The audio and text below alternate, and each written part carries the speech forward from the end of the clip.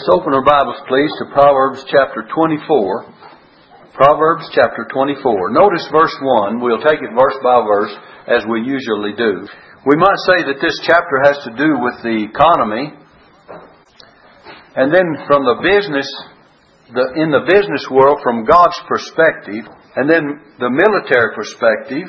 And then we'll find the social perspective in the last part of the chapter. But these things are covered as we deal with our relationships with the world and various things that we need to be involved in. But I want you to notice verse 1, it says, "Be not thou envious against evil men, neither desire to be with them." Now, you need to be envious because of their prosperity against the evil man, neither desire to be with them. In Psalm 37 verse 1 it says, "Fret not thyself because of evildoers, neither be envious against the workers of iniquity. For they shall soon be cut down like grass, and wither as a green herb. Trust in the Lord and do good, and so shalt thou dwell in the land. Verily shalt thou be fed." So don't worry about the prosperity of the wicked, or don't worry about the evil man. And don't envy him in any respect, even if he may prosper in this world. And notice this verse says, "Neither desire to be with them." The glorious lives of the worldly. You know, the worldly live glorious lives sometimes as far as the world is concerned. But it tells you and I to not even desire to be with them. We need to be careful as to what kind of company we keep and desire to keep. And there is such a thing as separation from worldliness for the child of God. And the Bible says, "Come out from among them and be ye separate, saith the Lord, and touch not the unclean thing, and I will receive you, and you shall be my sons and daughters."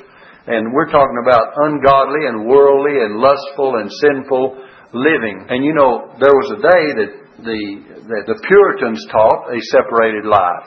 Wouldn't hurt if we'd get back to some of that, would it? And really make a difference between the outward life of a Christian and the general public. And nowadays they all mix together, and it's very hard to tell them apart sometimes. But you and I ought to make a change of that and really be an example of the believer in word, conversation, charity, and faith and doctrine, as Paul told Timothy to be. An example of the believer. So neither desire to be with them. I don't desire that kind of company, do you? If God doesn't change your desire as to what kind of people that you associate with, there's something drastically wrong. Because God's people, Christian people, have a desire to be around those that speak right, that speak of the grace of God, that try to live right.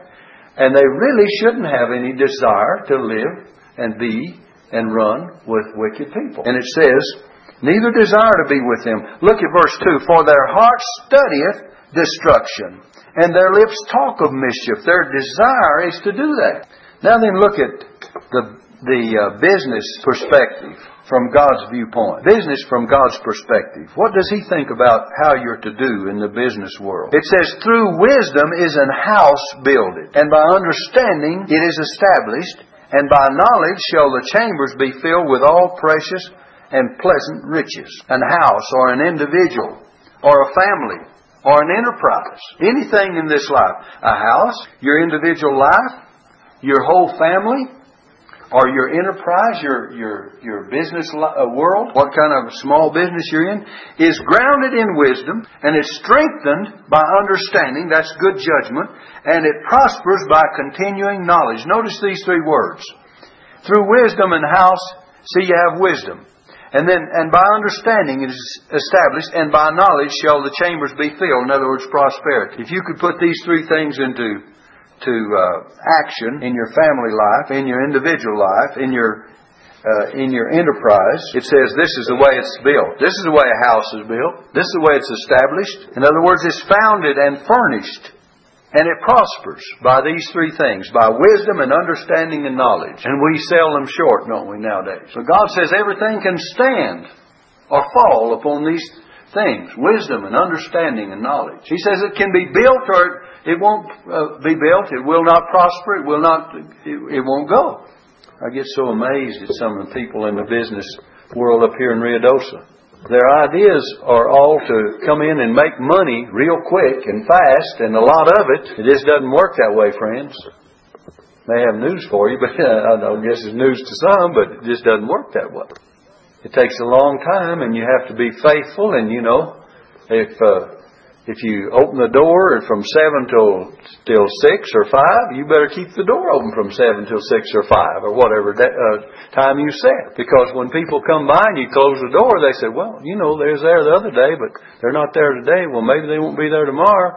Maybe you're open tomorrow and they don't come by. Right? Suppose at church, people come to church say, well, I went by that church Wednesday night and they're supposed to have service at 7 o'clock and, there wasn't anybody there. They decided not to have it. Well, 2 or 3 times they might not drive back by the next time. So you got to be consistent. If there's 2 here or 20 or 200, you have to be consistent and be faithful. And a lot of people don't understand that. I want you to notice look at verse 5. It says, a wise man is strong, yea, a man of knowledge increases strength. This is maybe be taken from the military perspective. It says, for by wise counsel thou shalt make war, and in the multitude of counselors there is safety. Strategy is strength. What does it say, verse 6? It says, for by wise counsel thou shalt make thy war, and in the multitude of counselors there is safety. You work out the right strategy, and there's great strength in a well worked out strategy. And verse 5 says, a wise man is strong, yea, a man of knowledge increases strength. So you put that knowledge into the proper category and work in the right way, and you will increase in strength. And then look at verse 7, if you will. Wisdom is too high for a fool. He openeth not his mouth in the gate. The gate is symbolical of the meeting place, or it actually is the meeting place. It's not just symbolical of it. But it's equivalent to the council chamber or law court. It's the place where the business was taken care of. Remember, Lot sat in the gate. We think maybe he was a alderman or a councilman or maybe even the mayor of the city, which he got in the wrong place. He shouldn't have been in politics. He was Abraham's nephew, and he should have followed the godly way of living instead of getting involved in all the things he's involved in. And, he lost his testimony. He lost part of his family, by the way, and he almost lost the rest of them. And God had to send the angels and drag Lot and his wife and the 2 daughters that were unmarried daughters out of the city to rescue them. And because all because of Abraham's prayer, it says God remembered Abraham when he destroyed the city. It didn't say God remembered Lot. God remembered Abraham. And he did it. He did what he did for Lot. He remembered Lot in the sense that he took him out, but he remembered Abraham's prayer and praying for him. So, what we're saying here is that sometimes it says wisdom is too high for a fool. Look here. He openeth not his mouth in the gate. Lot sat in the gate, and we find again in the book of Ruth, Boaz. He brought the situation to the gate of the city where he dissolved the question about Naomi and Ruth, the Moabitess, and about the inheritance that she had that was to be redeemed. And he says, there's another man that's a closer kinsman than myself, but he says, I'm going to give him a chance to redeem it, and if he doesn't, then I will redeem it myself. And we mentioned the other night how that this is typical of the law has the first chance to redeem us, and what the law could not do, Christ did. And Boaz is typical of Christ, and he came and did for us what the law could not do. The Bible says that the law, though it was meant to bring about good, and the law is good, by the way. But it says it's weak through the flesh. God sending His own Son in the likeness of sinful flesh, and for sin condemned sin in the flesh, that the righteousness of the law might be fulfilled in us who walk not after the flesh, but after the Spirit. So there's a great lesson in that. But we're just talking about the 7th verse. Wisdom is too high. This man is out of his element. Wisdom is too high for a fool. He openeth not his mouth in the gate. Look at verse 8. He that deviseth to do evil shall be called a mischievous person. Here's a man that, here's what we speak of, a calculated and brazen wickedness. He deviseth to do evil. I mean, that's his plan. Can you ever figure people devising and just planning to do evil? Some people fall into doing evil, through temptation and through other ways. But for a man to just get back and plan it is beyond me. I can understand how a person can fall and get mixed up with the wrong crowd, do the wrong thing, and be persuaded, influenced or whatever, or manipulated or whatever, pressured to do wrong. I can understand how sometimes men might give in to some things like that and do the wrong thing. There's been many a young man that get with the wrong crowd, and this through the wicked planning of 2 or 3 of the guys in the crowd that are really mean and wicked, they'd be associated with a very terrible crime, sometimes robbery and even murder. And maybe there would be a guy there that didn't want anything to do with that, but he got mixed up with them anyway. And that happens time and time again. So it does make a difference what kind of company you keep, doesn't it? It says, he that deviseth to do evil shall be called a mischievous person. Look at verse 9. The thought of foolishness is sin. Someone says, well, I didn't sin. The thought of foolishness is sin. And the scorner is an abomination to men. You see, the Bible says men sin when they're drawn away of their own lust and enticed. They begin to sin. It starts with where? With yourself. And it ends up in sin, and sin bringeth forth death. Lust when it is conceived bringeth forth sin. Sin when it is finished bringeth forth death. And the Bible says the wages is death. The wages of sin. Look at verse 10, if you will. Look at this. If thou faint in the day of adversity, thy strength is small. Look at that. It's narrow, it's small. This is what we call caving in under pressure. Fainting in the day of adversity. When you're under exceptional strain and then become a quitter. Don't quit in the day of adversity. A lot of people want smooth sailing all their lives, and you're not going to have it. You're going to have to learn how to stand the battles of life. Someone said something to me the other day. I forget what it was. He said, Brother Joyce, were you worried about something? I said, no, I wasn't worried about it at all. Oh, I know what it was. I went to the dentist yesterday. And the girl was cleaning my teeth, and she said, were you worried about coming down and getting your teeth cleaned? I said, not a bit. Of course, that's a small thing, but, sometimes people are worried about everything. But when a situation rises, face that situation and go on with it. Every situation in life is not pleasant. But just learn to face up to them and trust in the Lord with all thine heart and lean not to thine own understanding. In all thy ways acknowledge Him, and He shall bring it to pass. He shall direct thy steps. Okay, look at this. It says in verse 10 again, if thou faint in the day of adversity, thy strength is small. Jesus said that men ought always to pray and not to faint. He used the same word. Luke 18:1. They ought to always what? Pray. And the word faint means to fold up or cave in. To give up under pressure. And then in verse 11 and 12, let's read these 2 verses together. If thou forbear to deliver them that are drawn unto death, and those that are ready to be slain, if thou sayest, behold, we knew it not, doth not he that pondereth the heart consider it? And he that keepeth thy soul, doth not he know it? And shall not he render to every man according to his works?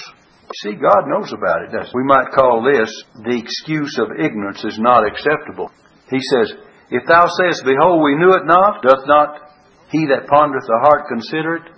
Don't use the excuse, I didn't know anything about it. If thou forbear to deliver them that are drawn unto death, that means that we should witness too, doesn't it? That means we should rescue people. That means we should be about the Master's business.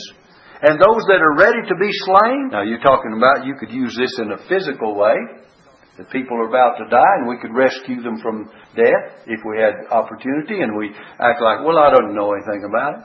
Well, that's the way when we act ignorant about and unconcerned about other people as far as their spiritual life is concerned. Because they're men and women, boys and girls that need spiritual rescuing and deliverance. And here's the test of responsibility. Are we responsible in this category? And remember that we must answer to God, and shall not He render to every man according to his works? It's God that ponders the hearts. He that keepeth thy soul, doth not He know it? He knows it. He keeps your soul. And isn't He going to answer?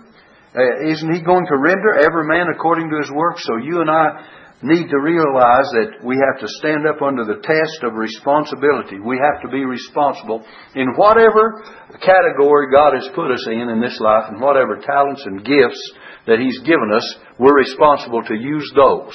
Someone says, well, I don't have any gifts. You have gifts and you have ability. Remember in Matthew 25, Jesus gave to these their talents, and He gave to one 5 talents, to another 2, and another 1. And He says, every man according to his several ability. See, God knows the ability. And He knows what category you're in, 5 or 2 or 1. But He expects you to be faithful. The one that had 5 gained other 5 talents. We're talking about in the sense this way, money instead of gifts, because talents there represented money. He took the 5 talents and he traded and he gained other 5 talents. The one that had 2, he traded and he gained other 2 talents. One that had 1, he hid it. He said, I knew my Lord was an austere man, a hard man. He had an awful opinion of his master. Someone said, well, that person was saved and then he was lost because he didn't do his works. Doesn't show he was even saved. No one that loves the Lord has the idea in their heart that He's a hard man, that He doesn't care about us. And so he ended up in destruction, didn't he? But the whole story is that we have responsibilities, you and I, that we need to take care of. Let's look at verse 13. It says, my son, eat thou honey because it is good, and the honeycomb which is sweet to thy taste. So shall thy knowledge of wisdom be unto thy soul when thou hast found it. Then there shall be a reward, and thy expectation shall not be cut off. Here's pleasure with profit. Here are wise instructions. Here's the pleasure of honey, sweetness, and with profit will do you good. If you have Psalm 19 and verse 10, it says this. Let's read verse 9. He's talking about the Word of God, the law of God, the statutes of God, the commandments of God. And the fear of the Lord, in verse 9 says, is clean, enduring forever. The judgments of the Lord are true and righteous altogether. Look at verse 10 now. More to be desired are they than gold, yea, than much fine gold. Sweeter also than honey and the honeycomb. Psalm 19 verse 10, verse 11 says, moreover by them is thy servant warned, and in keeping of them there is great reward. We're talking about prosperity and pleasure, the sweetness of God's Word. In Psalm 119 and verse 103 says, how sweet are thy words unto my taste. Look at that. Yea, sweeter than honey to my mouth. What? Is it real literal honey? No. He says, how sweet are thy words to my taste. Do you have a real appetite for the Word of God? Do you have a real taste for the Word of God? He says, this is pleasure, but it's with profit. Verse 14 in our text says, so shall thy knowledge of wisdom, so is compared to this honey and the honeycomb that is sweet to your taste. And it says, so shall thy knowledge, verse 14, Proverbs 24, verse 14, so, the word so. In other words, it's like knowledge of wisdom be unto thy soul. When thou hast found it, in other words, that honey and honeycomb, then there shall be a reward. And that's what it said in Psalm chapter 19, verse 10 and 11. And it says, and thy expectation shall not be cut off. It'll be profitable to you to seek God's Word. Isn't this a wonderful thing that God's Word will bring profit as well as sweetness to our taste? That it will actually prosper our lives? Then why do people neglect it so? Why do we not take God's Word and let it fill us with wisdom and understanding and knowledge so that it will bring about these good results and good rewards? Sometimes we seek everything but God's counsel and God's Word. The Bible says, thy Word is a lamp unto my feet and a light unto my path. Thy Word have I hid in my heart that I might not sin against thee. And there's so many things. Well, Jeremiah said, I found thy words and I did eat them, and they were sweeter than honey and the honeycomb. I found them and I did eat them. He fed upon them. Job of old says, I have esteemed or reckoned or counted. I've esteemed the words of His mouth more than my necessary food. Do we consider God's Word more than our necessary food? Jesus said, man shall not live by bread alone, but by every word that proceedeth out of the mouth of God shall man live. Oh, we put a great deal of interest on the food for our bodies, which we need if we're going to have energy and strength to go on physically. But what about the food for our souls? Where's your inner strength going to come from? It's going to come from the Word of God. I can go over in the book of Acts, and when they chose men that they wanted full of faith and full of the Holy Ghost, chose men that were, the deacons were filled with the Word of God, because they were thus filled by faith and they were filled with the Holy Spirit. You show me a person that's filled with the Holy Spirit and I'll show you a person that's filled with the Word of God. It's just as simple as that. Because that's where it comes from. It says faith cometh by hearing and hearing by the Word of God. They were full of faith and of the Holy Ghost, it says. And they were full of faith and of power, right? You look at it. Okay, let's go on with this. In verse 15 it says, Lay not wait, O wicked man, against the dwelling of the righteous. Spoil not his resting place. God gives a warning to the wicked man. Wicked man seeks only his own interests. Lay not wait, O wicked man, against the dwelling of the righteous. Spoil not his resting place. And then in verse 16, notice what it says. For a just man falleth 7 times, and riseth up again, but the wicked shall fall into mischief. I have beside this verse, you can't keep a good man down, right? A just man falleth 7 times. Think of Abraham. It says Abraham went down into Egypt. Remember Abraham? When he was sojourning? Let me read it. In Genesis 12 verse 9, and Abraham journeyed going on still toward the south, and there was a famine in the land, and Abraham went down into Egypt to sojourn there. Chapter 13 verse 1, after all the disappointment, it says, and Abraham went up out of Egypt. Right? He went down into Egypt, and what? He went up out of Egypt. Jonah went down to Tarshish, and he went down into the ship, and he went down into the whale's belly. But Jonah came out of it too, didn't he? God had to force him to do it, but he did. Finally, when he said, salvation is the Lord's, that old fish couldn't stand it any longer, and he throwed him up, vomited him out on dry ground. And Jonah got in a big hurry, and he went 3 days' journey into that city, and he was in a hurry to do what he says, go, you preach the preaching that I bid you to start with. And boy, he went about saying, 40 days and Nineveh shall be destroyed. And he started spreading it abroad, and then God brought them all to repentance. And the man with the most successful revival in the history of the world turned the whole city, men, women, boys, and girls, and even the animals were down on their knees to repentance. And he began to complain about it. God, I didn't want this kind of revival. Isn't that something? Because he wanted God to destroy that city, and it proved his preaching to be wrong. God had mercy on them. Isn't that something? We don't always see things like the Lord does, do we? But anyway, look at, in the New Testament, the Bible says in Luke chapter 10, that a certain man, listen, went down from Jerusalem to Jericho and fell among thieves. So God sent a good Samaritan along to bind up his wounds, pour in oil and wine, to take him down to the inn, to take care of him. And he took care of him. He says, if he owes anything else when he comes, what is he going to do? If he owes any more, when I come again, I'll repay you. I'll pay it all. Jesus paid it all for us, didn't he? All right, let's go on down. Verse 17 says, rejoice not when thine enemy falleth, and let not thine heart be glad when he stumbleth, lest the Lord see it, and it displease him, and he turn away his wrath from him. Look at that. Never gloat over another one's misfortune. Sometimes your joy may be a far more punishable sin than all the guilt of your enemy, if you rejoice at what happened to someone else. Look at those verses again. Rejoice not when thine enemy falleth, and let not thine heart be glad when he stumbleth, lest the Lord see it, and it displease him, and he turn away his wrath from him. In verse 19 it says, fret not thyself because of evil men, neither be thou envious of the wicked. Never envy sinners, regardless of how good their life may look. Never envy them. In verse 20, for there shall be no reward to the evil man. The candle of the wicked shall be put out. Never envy them, because God is going to bring them to final close. The candle of the wicked.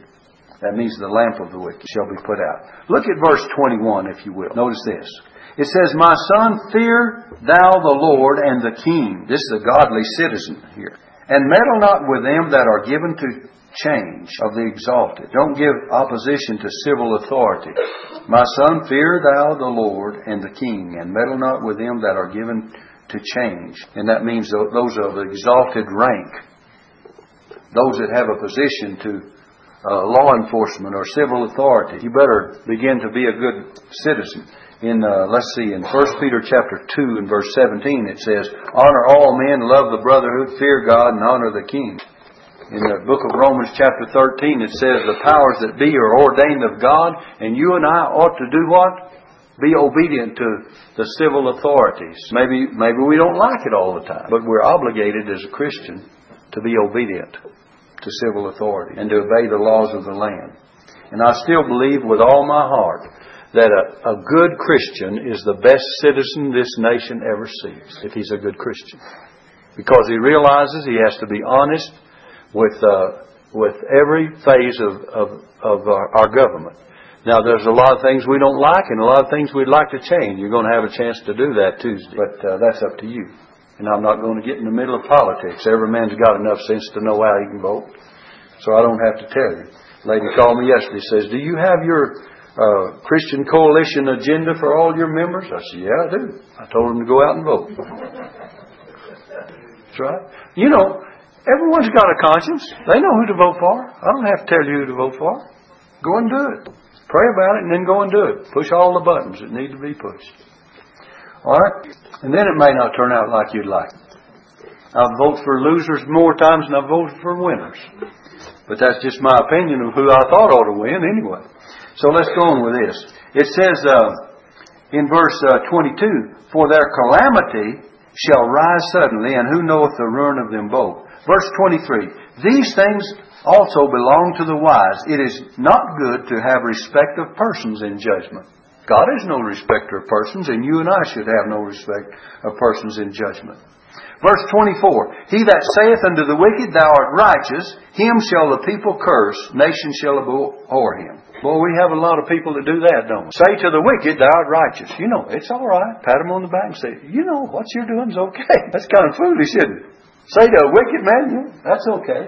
You just do as you please, and I know what's going on, but you know, you're a pretty good man. The Bible says there's none what? Righteous, no, not one. And we've all sinned come short of the glory of God. And so we all need God's righteousness. Verse 25, but to them that rebuke him shall be delight. Remember, the Bible says, rebuke with all long suffering and doctrine. And a good blessing shall come upon them. In verse 26, look at this. Every man shall kiss his lips that giveth a right answer. This seals the matter. This confirms a fair judgment. The kiss is a sign of approval. Brother Andy's always saying, greet one another with a holy hug. And the Bible says, greet one another with a holy kiss. But it does. It really does. You go check it out. In those days, they kissed each other on the cheeks.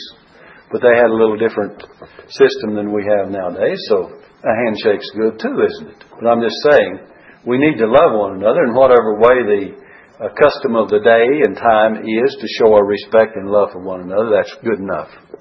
If we'll do it, and do it with a heart of love. Sometimes that handshake can mean just as much as the other, but let it all be in sincerity, whichever way you choose to show people you care about them. And then it says on down here, notice this. In verse 27, prepare thy work without, and make it fit for thyself in the field, and afterwards build thine house.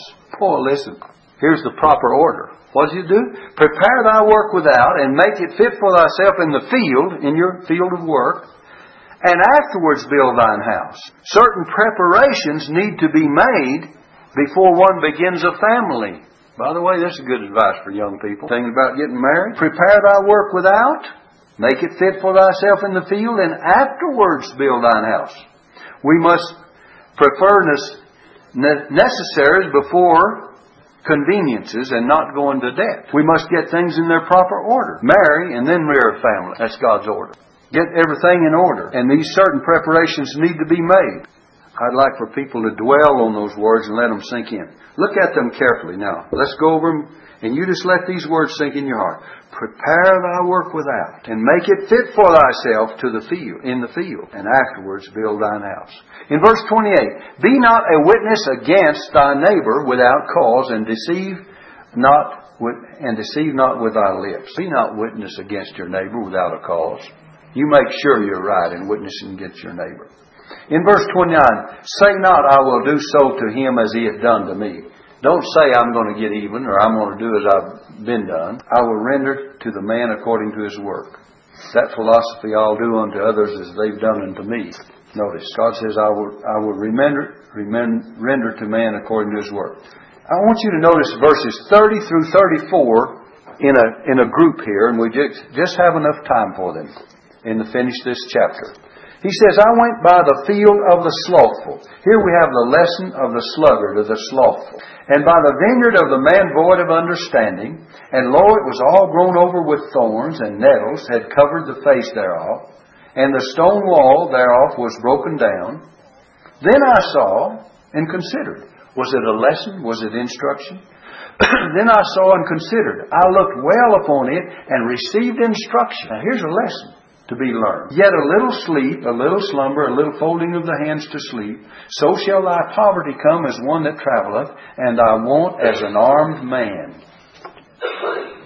We'll make a few comments on this passage from verse 30 on to 34. Here is the wise teacher. He presents a lesson on laziness from the sluggard's neglected vineyard. He says, I'm going to show you something about laziness if you'll just look at it. What does he teach about laziness? First, he makes an observation in verse 30 and 31. He says, I went by the field. You observe what the sluggard does. He makes an observation. He says, I went by the field of the slothful and by the vineyard of the man void of understanding. And lo, it was all grown over with thorns, and nettles had covered the face thereof, and the stone wall thereof was broken down. He says, I observed it. The first thing he did. And then what did he do? He makes an observation. And then in verse 32, he makes an application. He applies it. He listens to it. Then I saw and considered it well, and I looked upon it and received instruction. He said, I'm going to apply this thing to myself. And then, the next thing, a wise man can learn a lesson even from a sluggard. The Bible says the sluggard will not plow by reason of the cold. Therefore shall he beg in the harvest and have nothing. He thinks it's too cold to work, and it's too difficult. It says, the sluggard will not plow by reason of the cold. Therefore shall he beg in the harvest and have nothing. Why will he not plow? Well, it's too cold. Too hard to work to get out there in the cold. We have a lot of people like that don't want to work because it's too cold. I remember years ago I used to go up in the Upper Canyon. You know what that is in the winter time. Midwinter, December, January, and February. And shovel 16 to 18 inches or 2 foot of snow off of an old deck that I had down trying to frame up a wall and get a roof on a building in the middle of the winter. Shovel it off. Ice, snow, and all. And get the walls framed up and finally, another snow piles in. Well, you got to deal with that. Shovel it out there and finally get a roof frame, get inside, and then you can work inside the house, mate. But you don't do it without some difficulty. I could have given up. If I'd have given up in that Upper Canyon, it would have been the mid-May or June before I could have finished that house. And that's just one time out, one right up here on Pippin Street, house 2 blocks up the hill. I built a real steep roof on the building, and it's in January and February, and I knew I didn't get paid till I finished the job, and I needed the money. So I got up there and shoveled the snow off that roof. It finally got it dried in between times. Then the next thing, I finally got up there and shoveled it again and started shingling it, and then I'd shovel it again, put some more shingles on, got the roof on it, finished my job so I could get some money to feed my family. You've been through those things. You know what I'm talking about. But you know, a lot of people just give it up and say, oh, it's too bad to work. Too bad of weather. Well, it may be, but when your family's hungry, the weather doesn't get too bad to work. It really doesn't. I just never did let that bother me if my family was hungry. If I had bills to pay. Had a person call me the other day. He says, do you folks have any money to pay my propane bill? I said, well, not hardly. Do you have a fund for paying my propane bill? And I started to say, well, if you want to send a couple of $100, we'll start one. People get crazy ideas, don't they? And I'm not sure that everyone learns how to just take. And you face this all the time. Well, the point is, we've all got problems. And if I can't pay mine, I go down and tell them, well, I'll have to wait a while. I'd have to make arrangements or do something. I'd have to do something. I'd have to face the problem. And I'm sure that there's lots of people in need. And I'm sure there's a lot of people that would like to have us pay their propane bill. But Randy and I tried that one time. We went out here. Church paid $200 for this lady. And Randy and I went out together right up Paradise Canyon. Paid her propane bill. And we thought, well, maybe she'll come to church. We give her a little church card. We gave her a chance. About 3 or 4 weeks later, we went back. And she didn't even know us. Who are you? What are you doing here? Smoking a cigarette? Burning that up?